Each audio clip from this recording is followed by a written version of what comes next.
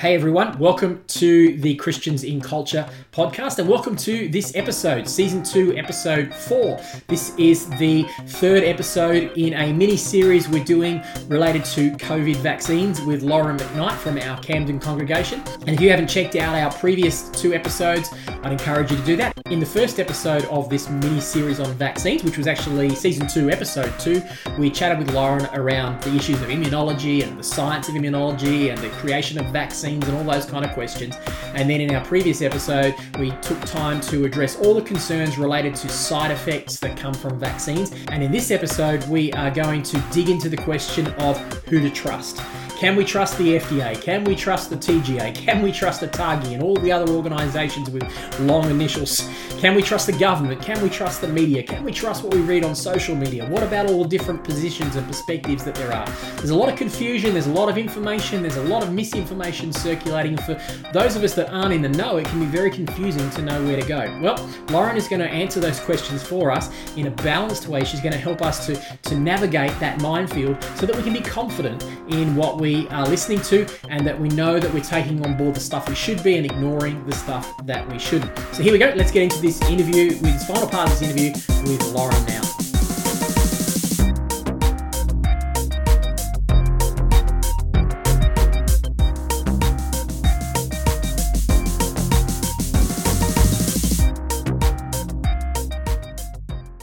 All right, well, let's talk to this mistrust of authorities then, which has come up in various different formats.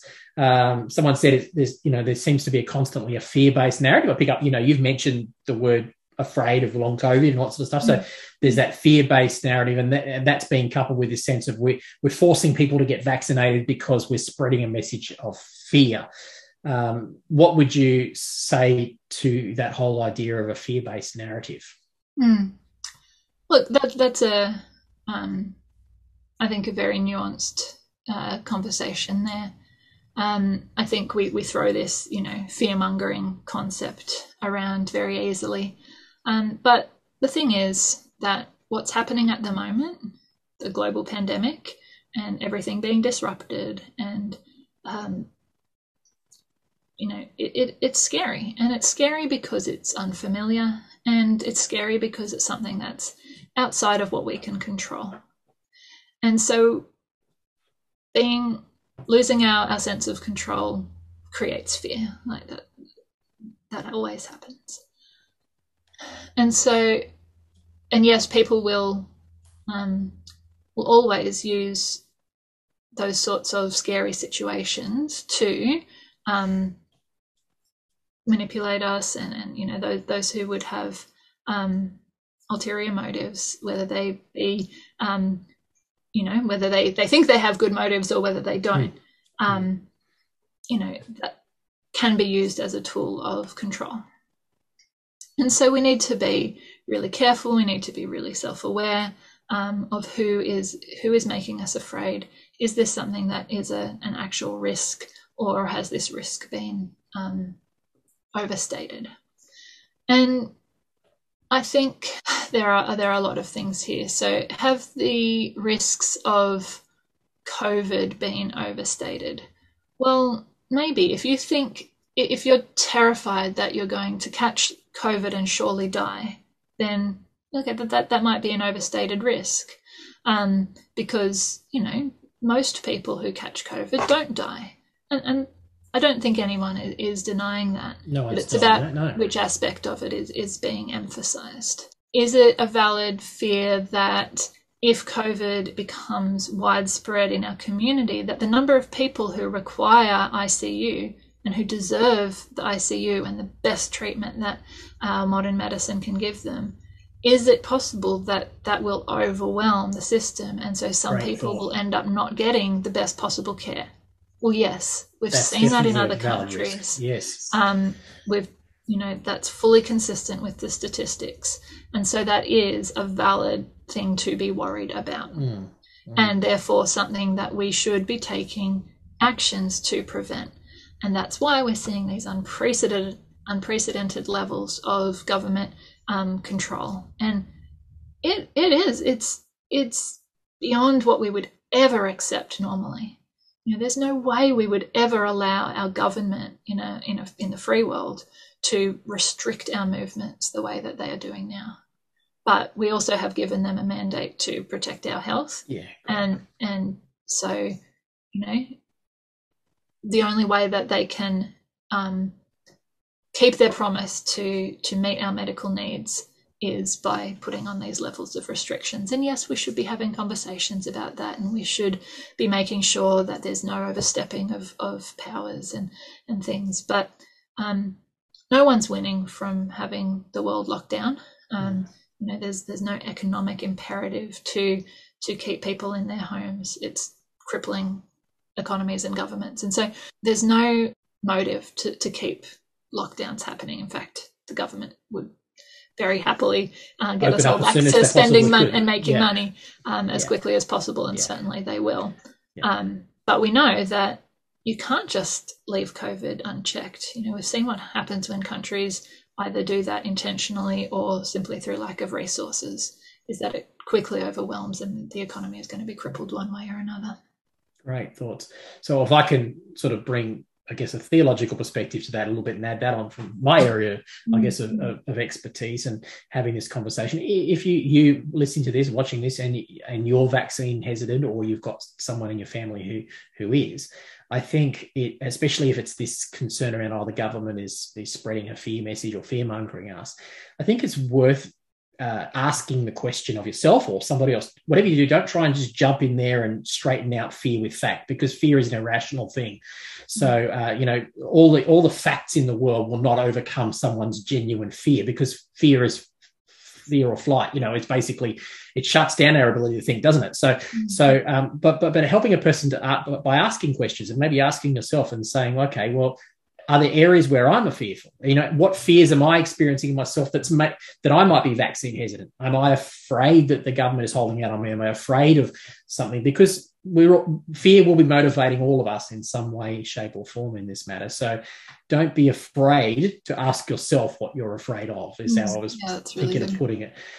Because and not all fear is bad. I mean, like you were saying there, if there's a genuine fear that we're going to overwhelm our health system and we're not going to be able to care for the most vulnerable, that fear is there for a reason. That's there that we would do something about it, not just ignore it, dismiss it. So, the other thing I would say to this, friends, is sometimes we've got to do it afraid. I was talking to Pastor Jeff Baxter, our associate at the Rule, and he said, look, he came to the point where I'm about to turn 60. I've had a good life.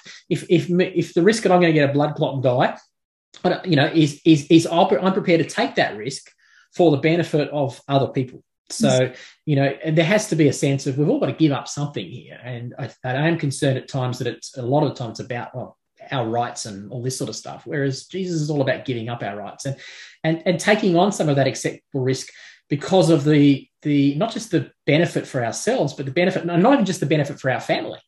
I've heard people say, well, I'll do it I wouldn't get vaccinated except I'll do it for my family. But Jesus takes it a step further, and he says even the pagans do that. He basically says even the pagans, do good to those who do good to them, love those close to him. But Jesus says, hey, you guys got to go further. You got to love your enemies.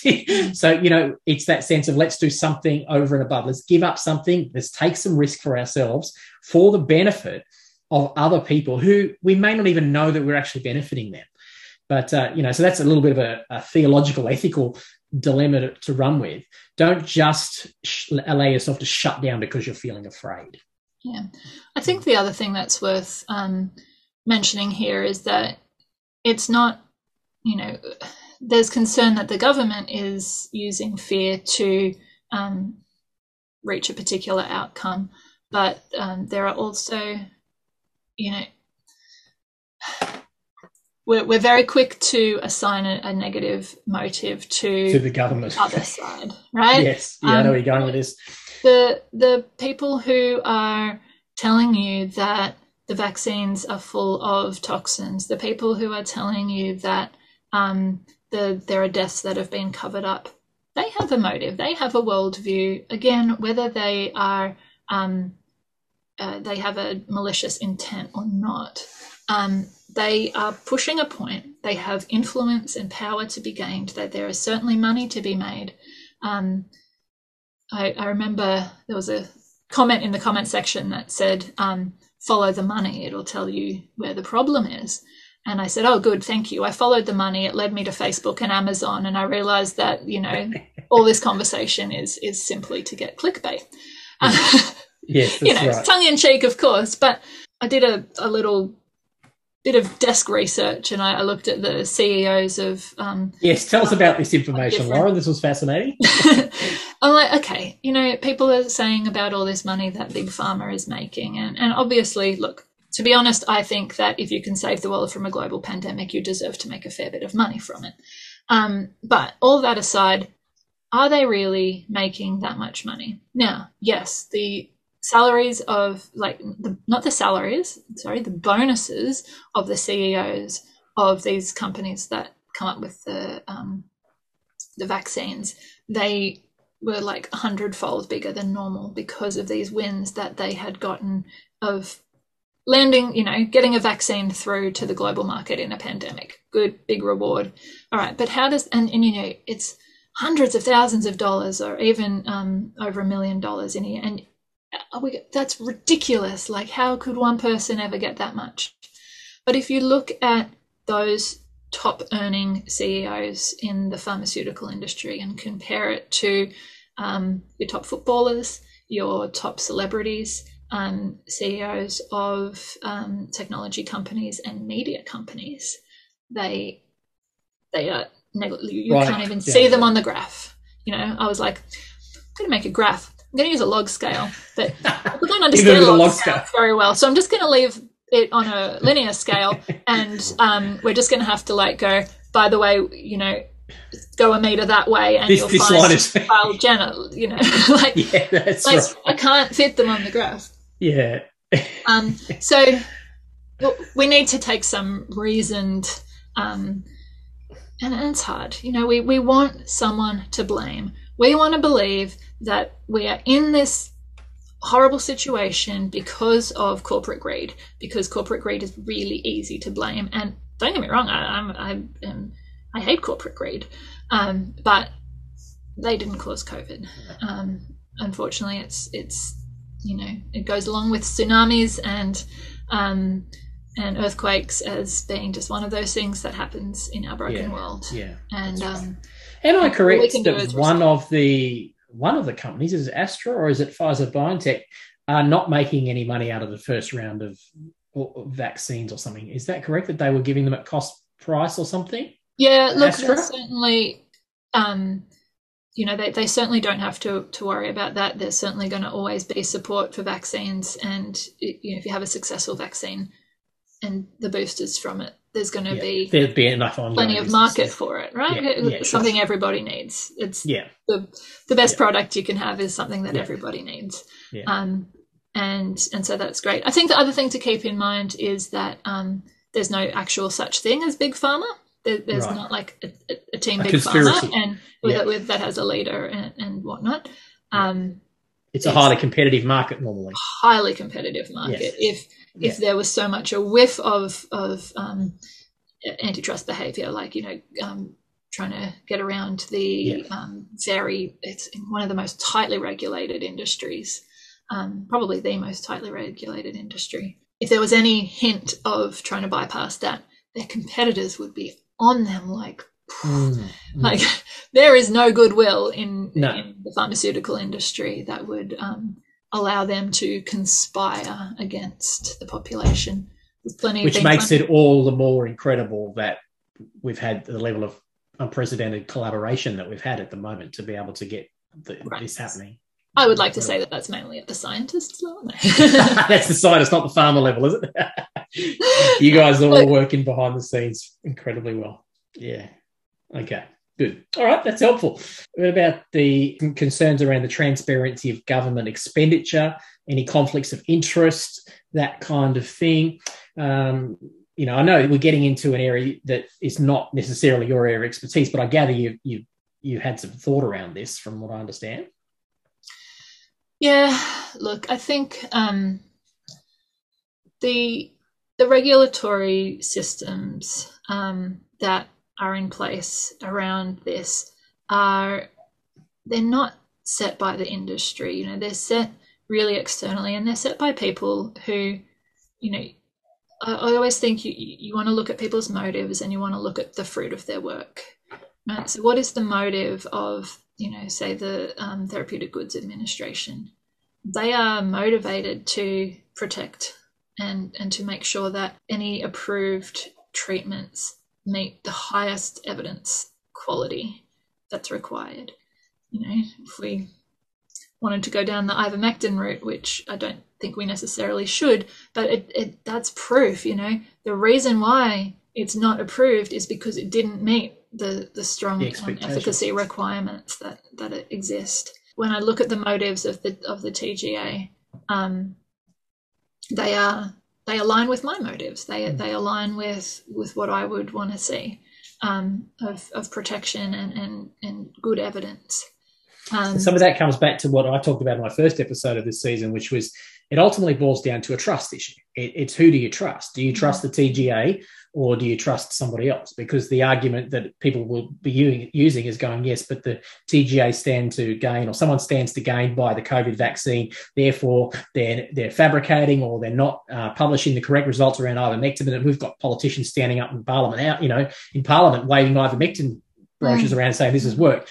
So it ultimately, it does come down to trust. It comes down to, do I trust that in the Western world, I'm hearing people saying we're living in a totalitarian society and we're living in a socialist republic and all of this kind of stuff. And I feel like thinking it's actually, first of all, it's quite disheartening. And I wouldn't want to be a person living in China or a person living in North Korea and hear us Westerners saying that, because it's actually, it must be so insulting to people who are really living in genuine totalitarian regimes with the level of freedoms we have in the West and the level of accountability we have. Yeah.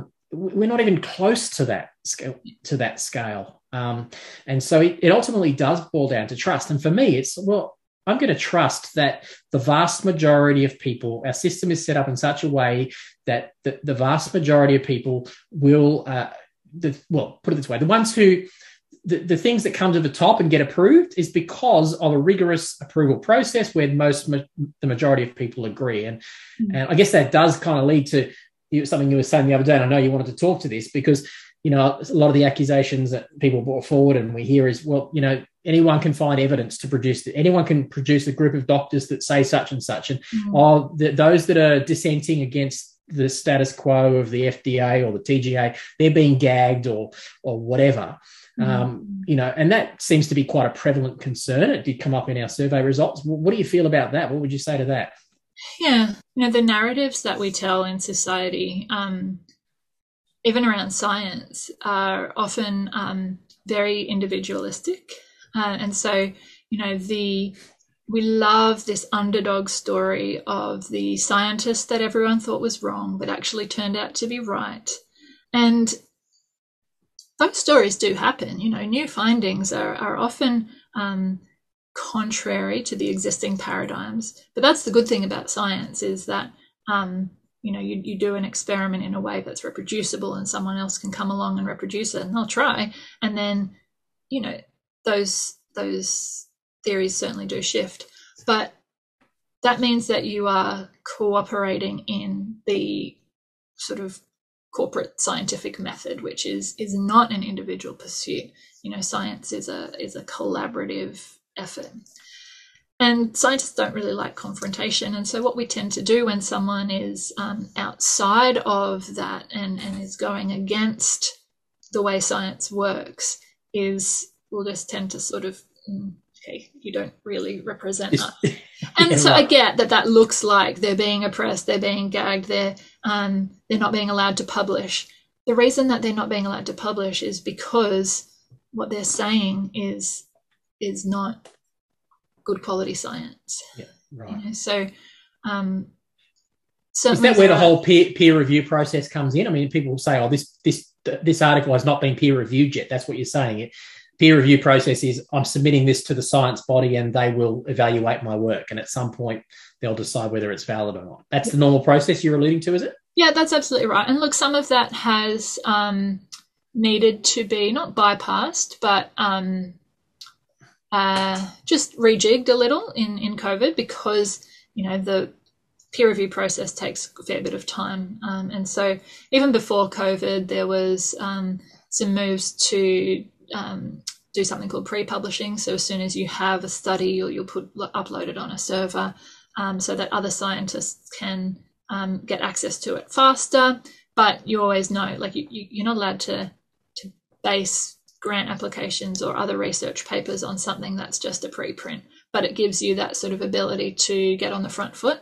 So there's been lots of that happening. Yep. But what you can't do is do a study, didn't really work, maybe you pre-printed it, but no paper's going to pick it up because it's poor quality. And then so what you do is you go to the fringe media and you or start a random politician. Right. And you go, hey, no one's listening to me. And the rest of science is going, that's because, like, it's not good. It's not right. Like, it's not good science. Yeah.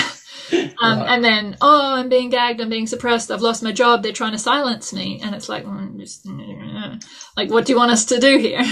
Right. So people have attached to that underdog mentality there. Yeah. Well, I was listening to some a lecture about the story behind that British scientist that published a paper back in 1998 about the measles, mumps, rubella vaccine and was linking it to autism, and realizing that he was completely outed and it was that he was being funded by lawyers that were trying to lodge class action. But the thing that struck me the most about that was long after he was not allowed to practice, that the hesitancy, the vaccine hesitancy or the vaccine rates in the UK dropped dramatically, well below herd immunity, and there were outbreaks of measles everywhere. So the damage was done long after he was even stood down. So with that in mind, I can understand why the science community would be wanting to try to avoid that happening, because the potential, it's not just one person. With our propensity as a society to latch a hold of that underdog mentality, we could actually go against public health. What's good for the public health? Is that part of the reason, the fear, the concern? That's absolutely what we're seeing. You know, it's really hard to know how to talk, because I really do understand where the general, population is coming from, and I get that when there's so many voices circulating that it's really hard. But on the other hand, it makes me really, really angry to see to see it become identity politics, and to see it become even a religious matter. So, you'll see there's data starting to come out of the United States that, white evangelicals are like identifying as a white evangelical is associated with not just right-wing politics, but also vaccine hesitancy. Yeah. And then the other studies is that vaccine hesitancy is, the main cause of not being vaccinated, and it's the unvaccinated that are dying. And so you connect those data together, and, it's Christians that are dying in these increased rates in Florida and countries like that. And that is like, we should be not okay with that. No, we should be the opposite. That's how I feel. I 100% think that we as Christians should be not standing up for our rights. This is not, it's never right to stand up for our rights as Christians. If our rights happen to be the same as the minority, maybe, but we should be standing up for those who cannot speak up for themselves. And my view as a pastor here is, once again, I'm not speaking for C3, but my view as a Christian leader is I'll give up my rights and encourage my church to give up my rights for those who cannot speak up for themselves, the marginalized, the immunocompromised, the people who genuinely aren't able to get a vaccine because they've got other reasons, and so on and so forth. That's what I'd be encouraging people to do, not stand up for our rights. I think that's the opposite of the gospel, to be perfectly honest.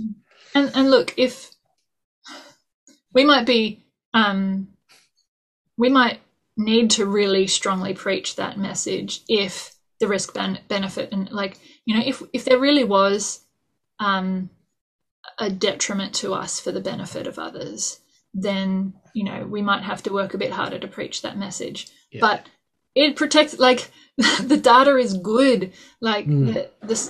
these are effective, and the side effect profile is low. Like, Yeah. as far as medical interventions go, this is it should be a no-brainer. And where Christians should be spending their energy, if you ask me, is access to vaccines for developing countries. Yes. Like, it is criminal that people I agree. who are born into poverty are not being able to get access to these vaccines. That's what we should be fighting for. Meanwhile, we're talking about third doses for ourselves, and this is the crazy thing about it, is that in poor hygiene, in the third world, in poverty, while people aren't being vaccinated, we actually not that we're focusing on ourselves, but we're potentially doing the world a disfavor, because it's in those environments where more mutations are likely to arise, a higher chance of them arising in that part of the world. Is that not correct? No, absolutely. And that's, COVAX, the organisation that exists to try and, partner internationally to try and share the vaccines.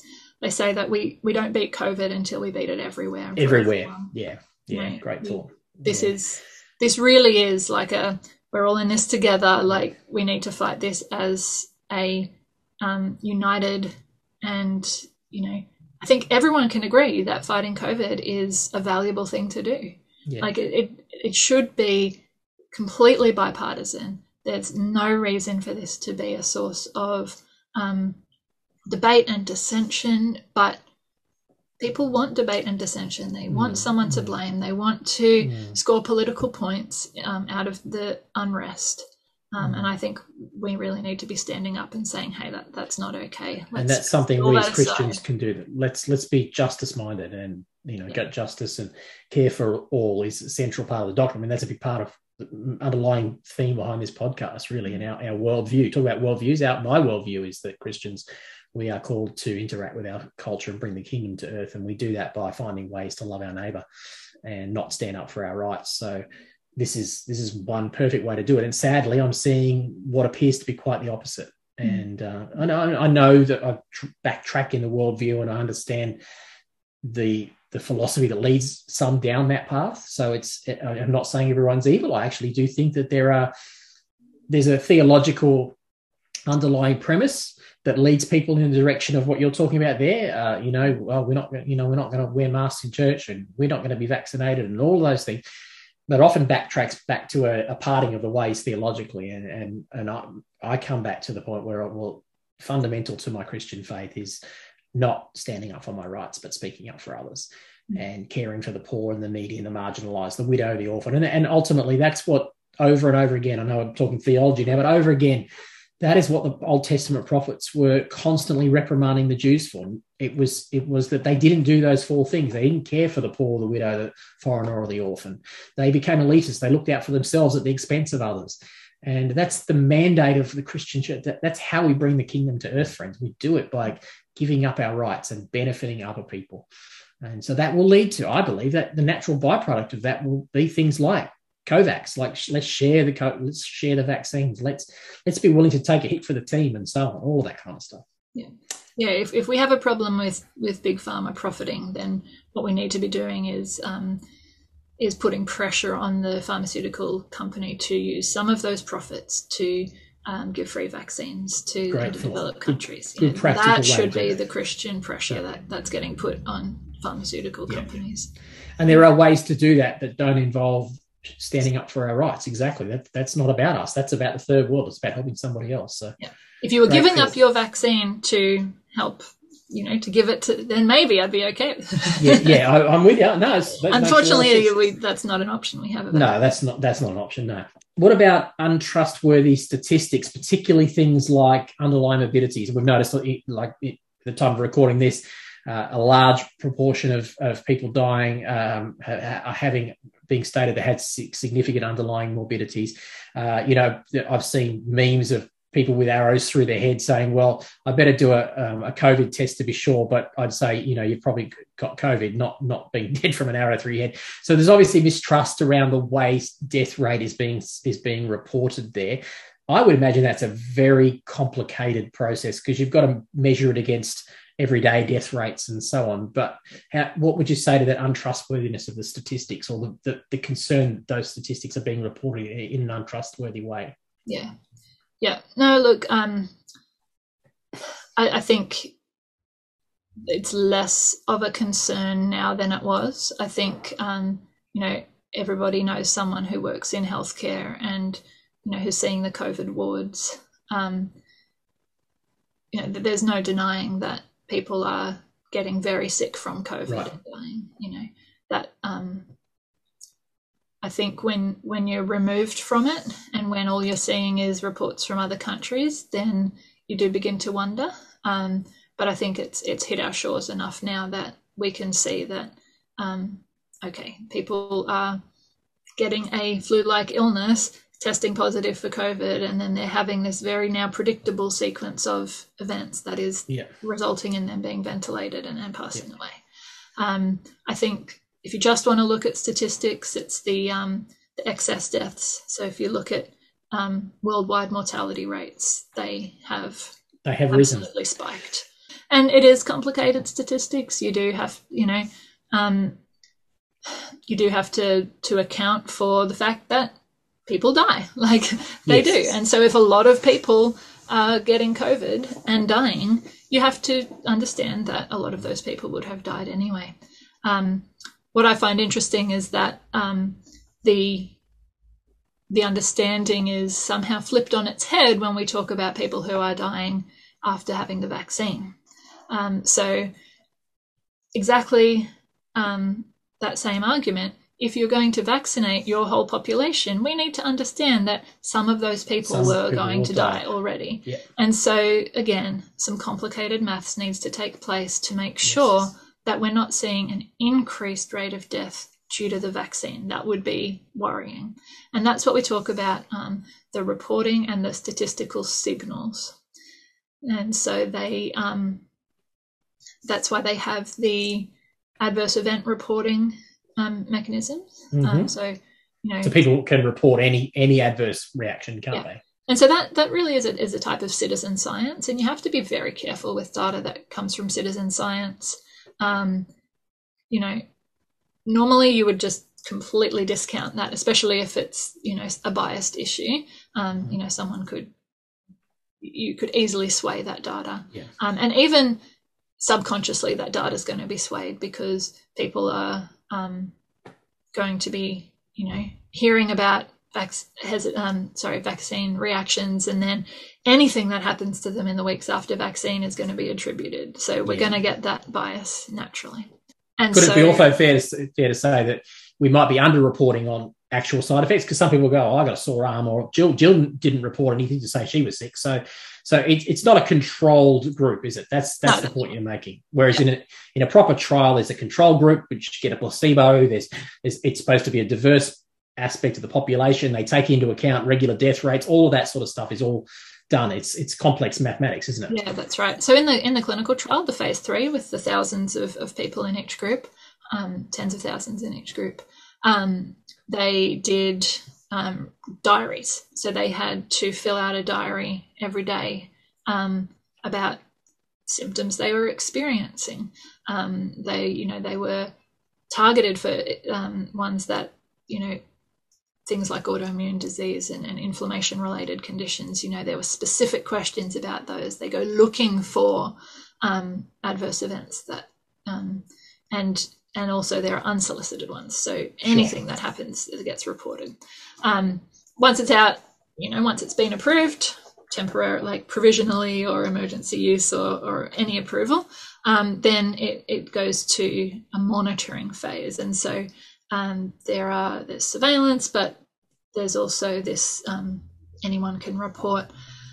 And so then the statisticians look very carefully, and what they look for is these statistical signals. And so that's how they were able to pick up the clotting issue. So, lots of people are, say, having strokes in the 4 weeks after the vaccine. But hold on, lots of people have strokes anyway. Okay, they did the maths there. No, the vaccine isn't increasing the rate of clots, of strokes. we also seem to be getting some reports about people having this autoimmune related thrombocytopenia. So this TTS type clots. Okay, they're usually a little bit rarer, and we are seeing that they're a little bit more common in our vaccinated population. And again, as you said, lots and lots of people, lots of data, we can pick up these incredibly rare events. And so then they're able to establish, yeah, it's really rare, but it's real. But it does happen. It really is happening. And they're seeing similar things with the younger males with the heart inflammation. Yes. Yeah. Again, usually self-limiting, but a bit of a worry and something we should watch for. Again, hence they flag it as a potential side effect. Yeah. Yeah, that's right. Again, the prevalence of that particular complication with COVID infection in that age group far outweighs. Right. Plus all the other potential problems with COVID. Even if the risk of that particular complication was exactly the same, you'd still opt for the vaccine. So to put this all in a layman's term, where there is obviously a lot of concern in the general public about the trustworthiness of information. We hear things like, well, people can make data say whatever they wanted to say, and all of that. So I think a couple of things that I'm drawing out of what you're saying is, one, because we understand that, proper authorities put into every possible conceivable contingency they can to minimize that risk with control groups and everything else. So proper regulated data, while maybe not being able to completely remove that, makes it much more minimal in comparison to anybody just plucking some figures out of it, like we're seeing on social media. So that's the first thing. And the second thing is that then when the figures come out, I'm also seeing people quoting or misquoting information that's in there, rather than allowing the professionals, these really intelligent mathematicians, to actually be the ones who tell us what the data really says. Yeah, because people go, I've seen some Twitter posts, oh, look at this report out of the TGA and it's saying that this many people died. They're not telling us that. It's like, no, it's publicly available information. Yes. It's being interpreted appropriately by 90% of the population. And there is no controversy here, except for that which is being manufactured for the purpose of influence and flip counts. So once again, where does it come down to? It comes down to, who do you trust? Well, I choose to trust that there are mathematicians who know what they're talking about, and they will model this and they will give us the information. And then, rather than just because I read it on the internet, it must be true kind of thing. Okay, so I guess that's, in the end, we're not going to convince people who are otherwise, but hopefully we're just giving you some food for thought there, which is to realise that there are really smart people who are paid well to do this, to do the science and do the maths. And somewhere along the line, we've got to be humble enough to realise, well, I don't even have a science degree or a maths degree, so I've got to trust that there are some people who know what they're talking about, who I can rely upon, who are good people trying to do the best they can. And as a scientist, we haven't really touched on this, but as a scientist, it would be the same for medical professionals working with COVID patients. I imagine it's actually quite disheartening to see how much work you put in, how much you genuinely want to do something and invest in the common good, and to see it pulled down by people who don't understand it must be quite disheartening. Am I right there? Yeah. Look, it is. And I don't want to put words in your mouth, but no. I think I've shared exactly that with you, but it is, but it's not like, oh, woe is me, people aren't listening to me. It's not that at all. There have been a lot of pieces put out by emergency physicians, especially in places like Florida, where it's just, they've given their lives to trying to help people. They've shared as much as they can the information about the most effective way to reduce risk. And then people are coming to them and they're unable to help them, and that is heartbreaking. When someone turns to you and says, "Doctor, help me," and I can't. I tried. You didn't listen. There's nothing I can do now, and I will continue to put my life and my family's life in danger by exposing myself to you. But this is not okay. There is a lot of disheartened medical professionals out there. Scientists less so. We're used to being ignored. But you're right in that sense. Medical professionals working the front line, working, putting their lives their families' lives on the line, You know, in much the same way that the early Christian church did this. Back when we didn't have medical science and the plagues and all the rich people shot through, and it's the Christians that stayed in town, many at the risk of their own life, many lost their lives to help and nurse the sick and the poor. And it was the same as what our frontline medical staff do now. And they deserve more from us than disdain. I actually feel like it's disrespectful and it's actually not loving to them, because I don't know what it's like to be dressed in PPE for 8 hours. Apparently they're wearing multiple layers. I can't imagine how hot it must be, how hard it must be emotionally, and they deserve our thanks and I to be fair, 90% of the population recognise that, but it's just that there's a small portion that seem to ignore that or aren't even perhaps aware of that. That's how their actions are actually playing out with these people. Yeah.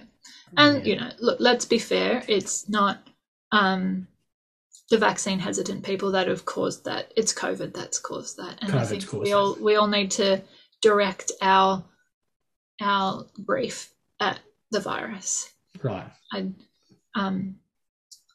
Something I was writing, I quite liked the phrase, it's the brokenness of the world condensed into a tiny viral particle. Like, that's such a good thought. It is our frailty. It is our inability to control nature. It is all the things that we wrestle with as humanity. And it's happening. It's what we feared, a global pandemic. It's here. And really no one is to blame. We want to blame people, and surely there have been some imperfect responses along the way. Now there are some people who want to now put the blame on the vaccine hesitant, and that's not accurate either. That's not going to help either. That's it. But I think sort of stripping all that away, this is not a culture war. This is humanity together fighting an awful virus.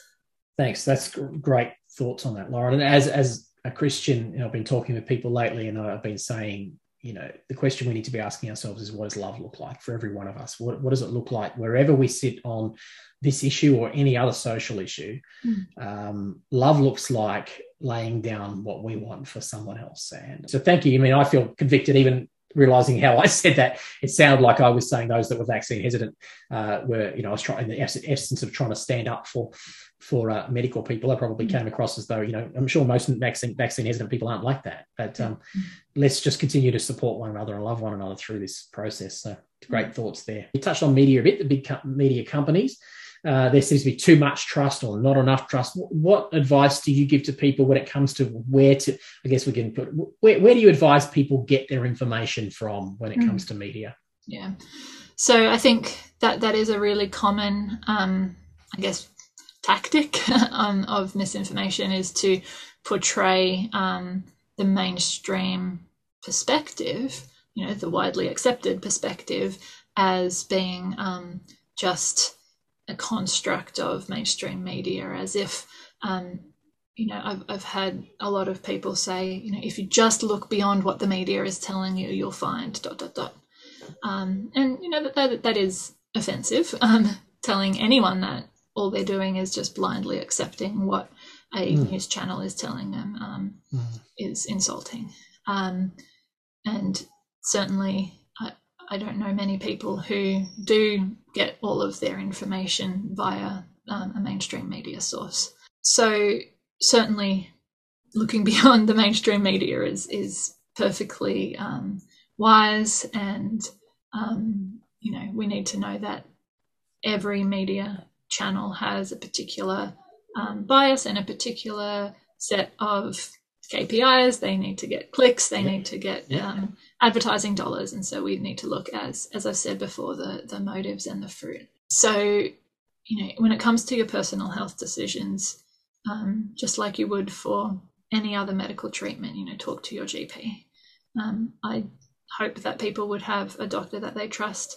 And look, I do recognise as well that some people have not had positive experiences with mainstream medicine.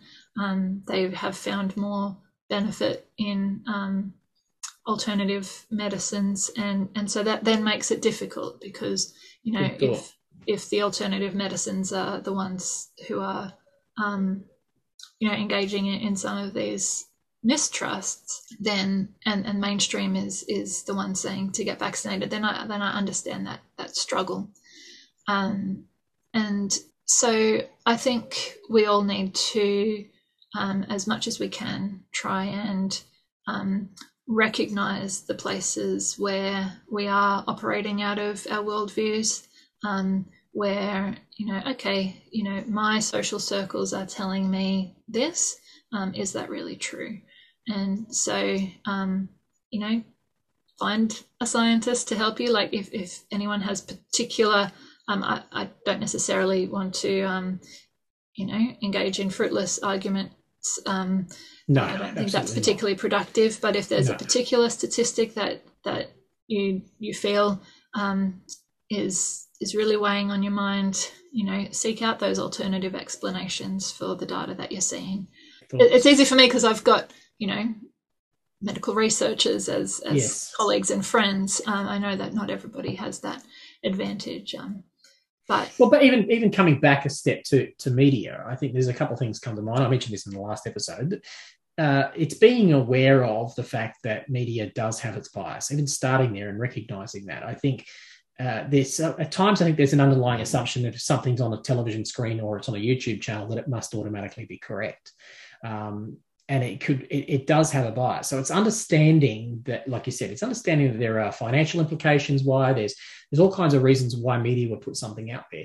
But not all media is necessarily bad. I mean, there are good journalists who, in the same way there are good doctors and good scientists trying to do things, there are good journalists that are trying to do good investigative journalism or good reporting as well. So it's not like we throw media out either. It's just simply being aware that it's not a regulated industry to the same degree that we're talking about when we're talking about science and medical industry. It's the level of regulation basically means that in Australia you can't have a monopoly on newspaper and television. But you can have, if you have 49%, theoretically, but you can have 49% of the market. I mean, and you can do it's not regulated to that degree. So it's just being aware of that. I think then, as little regulation as there is around the mainstream media, there's even less around social media. That's correct. And so, we love our YouTubers. We do. And they speak our language because yes. they can target just our tribe, and as humans, we find our tribe and we love to be feel included.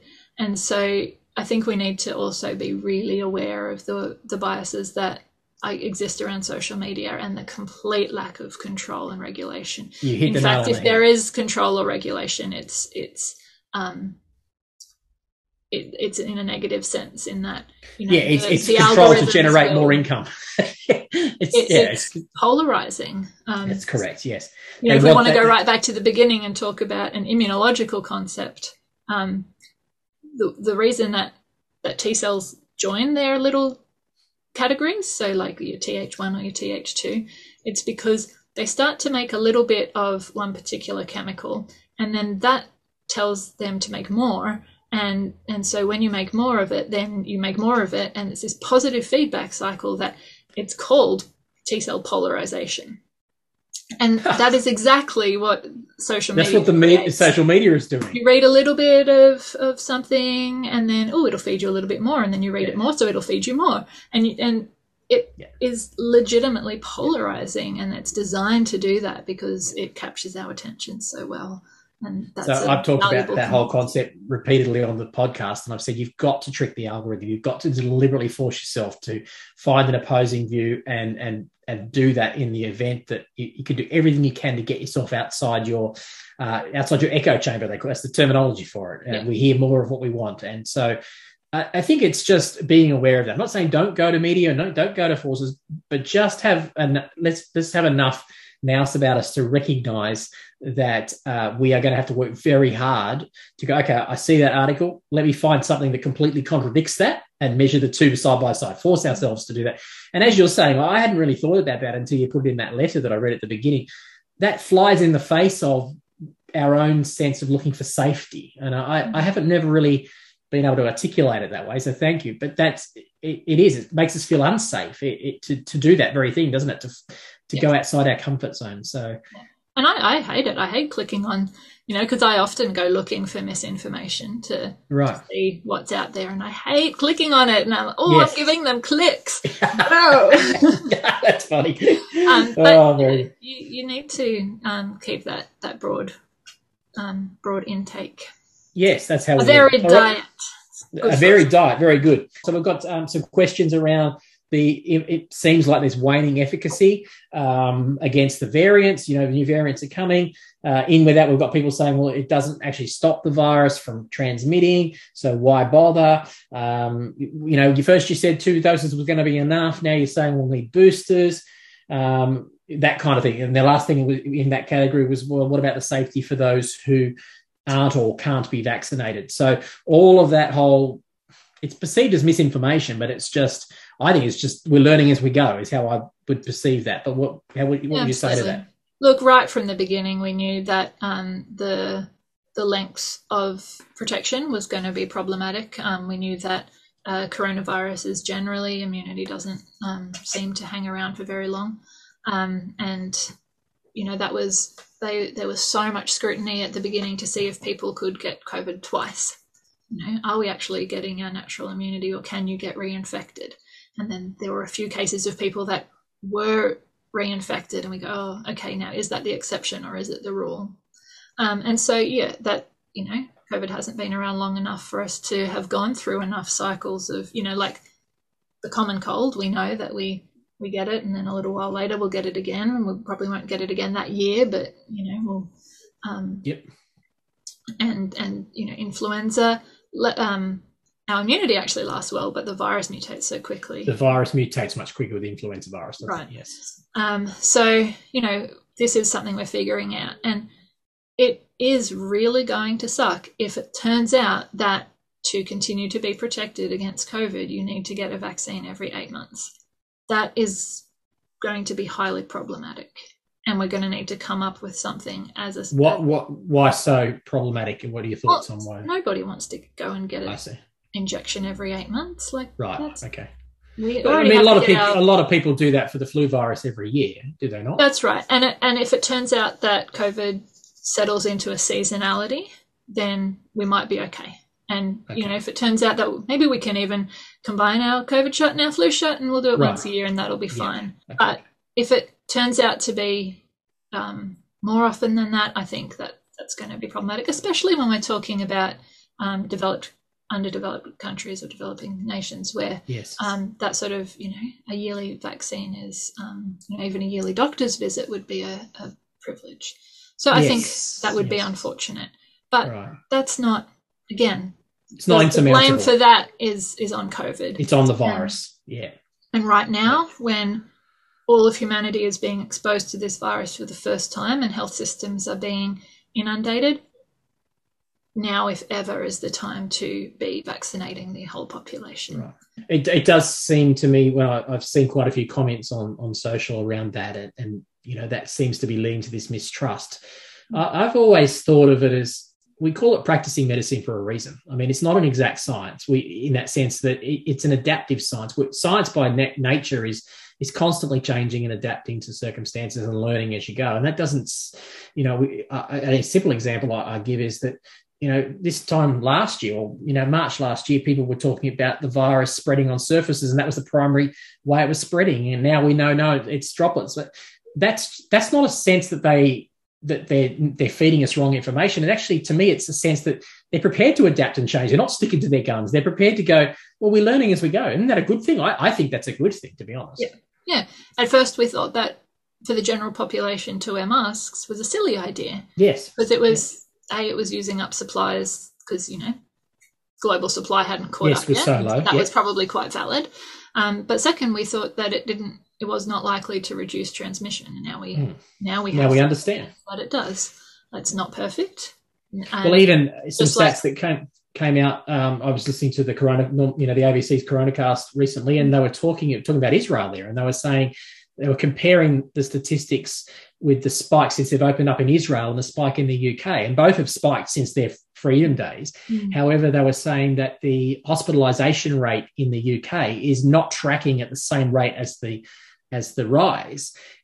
however, it was tracking fairly much the same in Israel. And there was two possible reasons why, and it may be one or both. They said, one, it could be that Astra has a longer, because most people in the UK tend to get Astra, so more than Pfizer. So it could be that Astra is lasting longer. But the other thing they simply said is the fact that, as you said, the Israelis were among the first in the world to get Pfizer, and it could just be that the vaccination is starting to wane there now. So it's evidence for a booster shot. And I guess that's also, you might know more on that, but that seems to be. There's also real nuance around the age cohorts, and we're not good at dealing with risk. We're definitely not good when you have to then segregate it by age. That's just way too hard. Yes. But so in Israel, it was the elderly that got vaccinated first, just like here, they were prioritized. Yep. And so it's now the elderly whose immunity is waning. And so the hospitalization rate is increasing disproportionately just because that's the group who it's been the longest since. Who's been the longest time. The maths is incredibly complicated. Yeah. And any one statistic taken out of place, out of the wide body of scientific understanding, can be misinterpreted. So trust the science, friends. Trust there are people who know what they're talking about. I think that's and who legitimately have your best interests at heart. Yeah. I think that's a message. No one's these scientists are not having their pockets lined. Like, we wish we would get some of the you work hard. You just sure. But yeah. Well, that was a marathon effort. Have you got anything else that you wanted to add? I think I've covered everything on the list. Thank you for your time. But have you got anything specifically you wanted to add, or something that's come to mind that we haven't discussed that you want to bring up?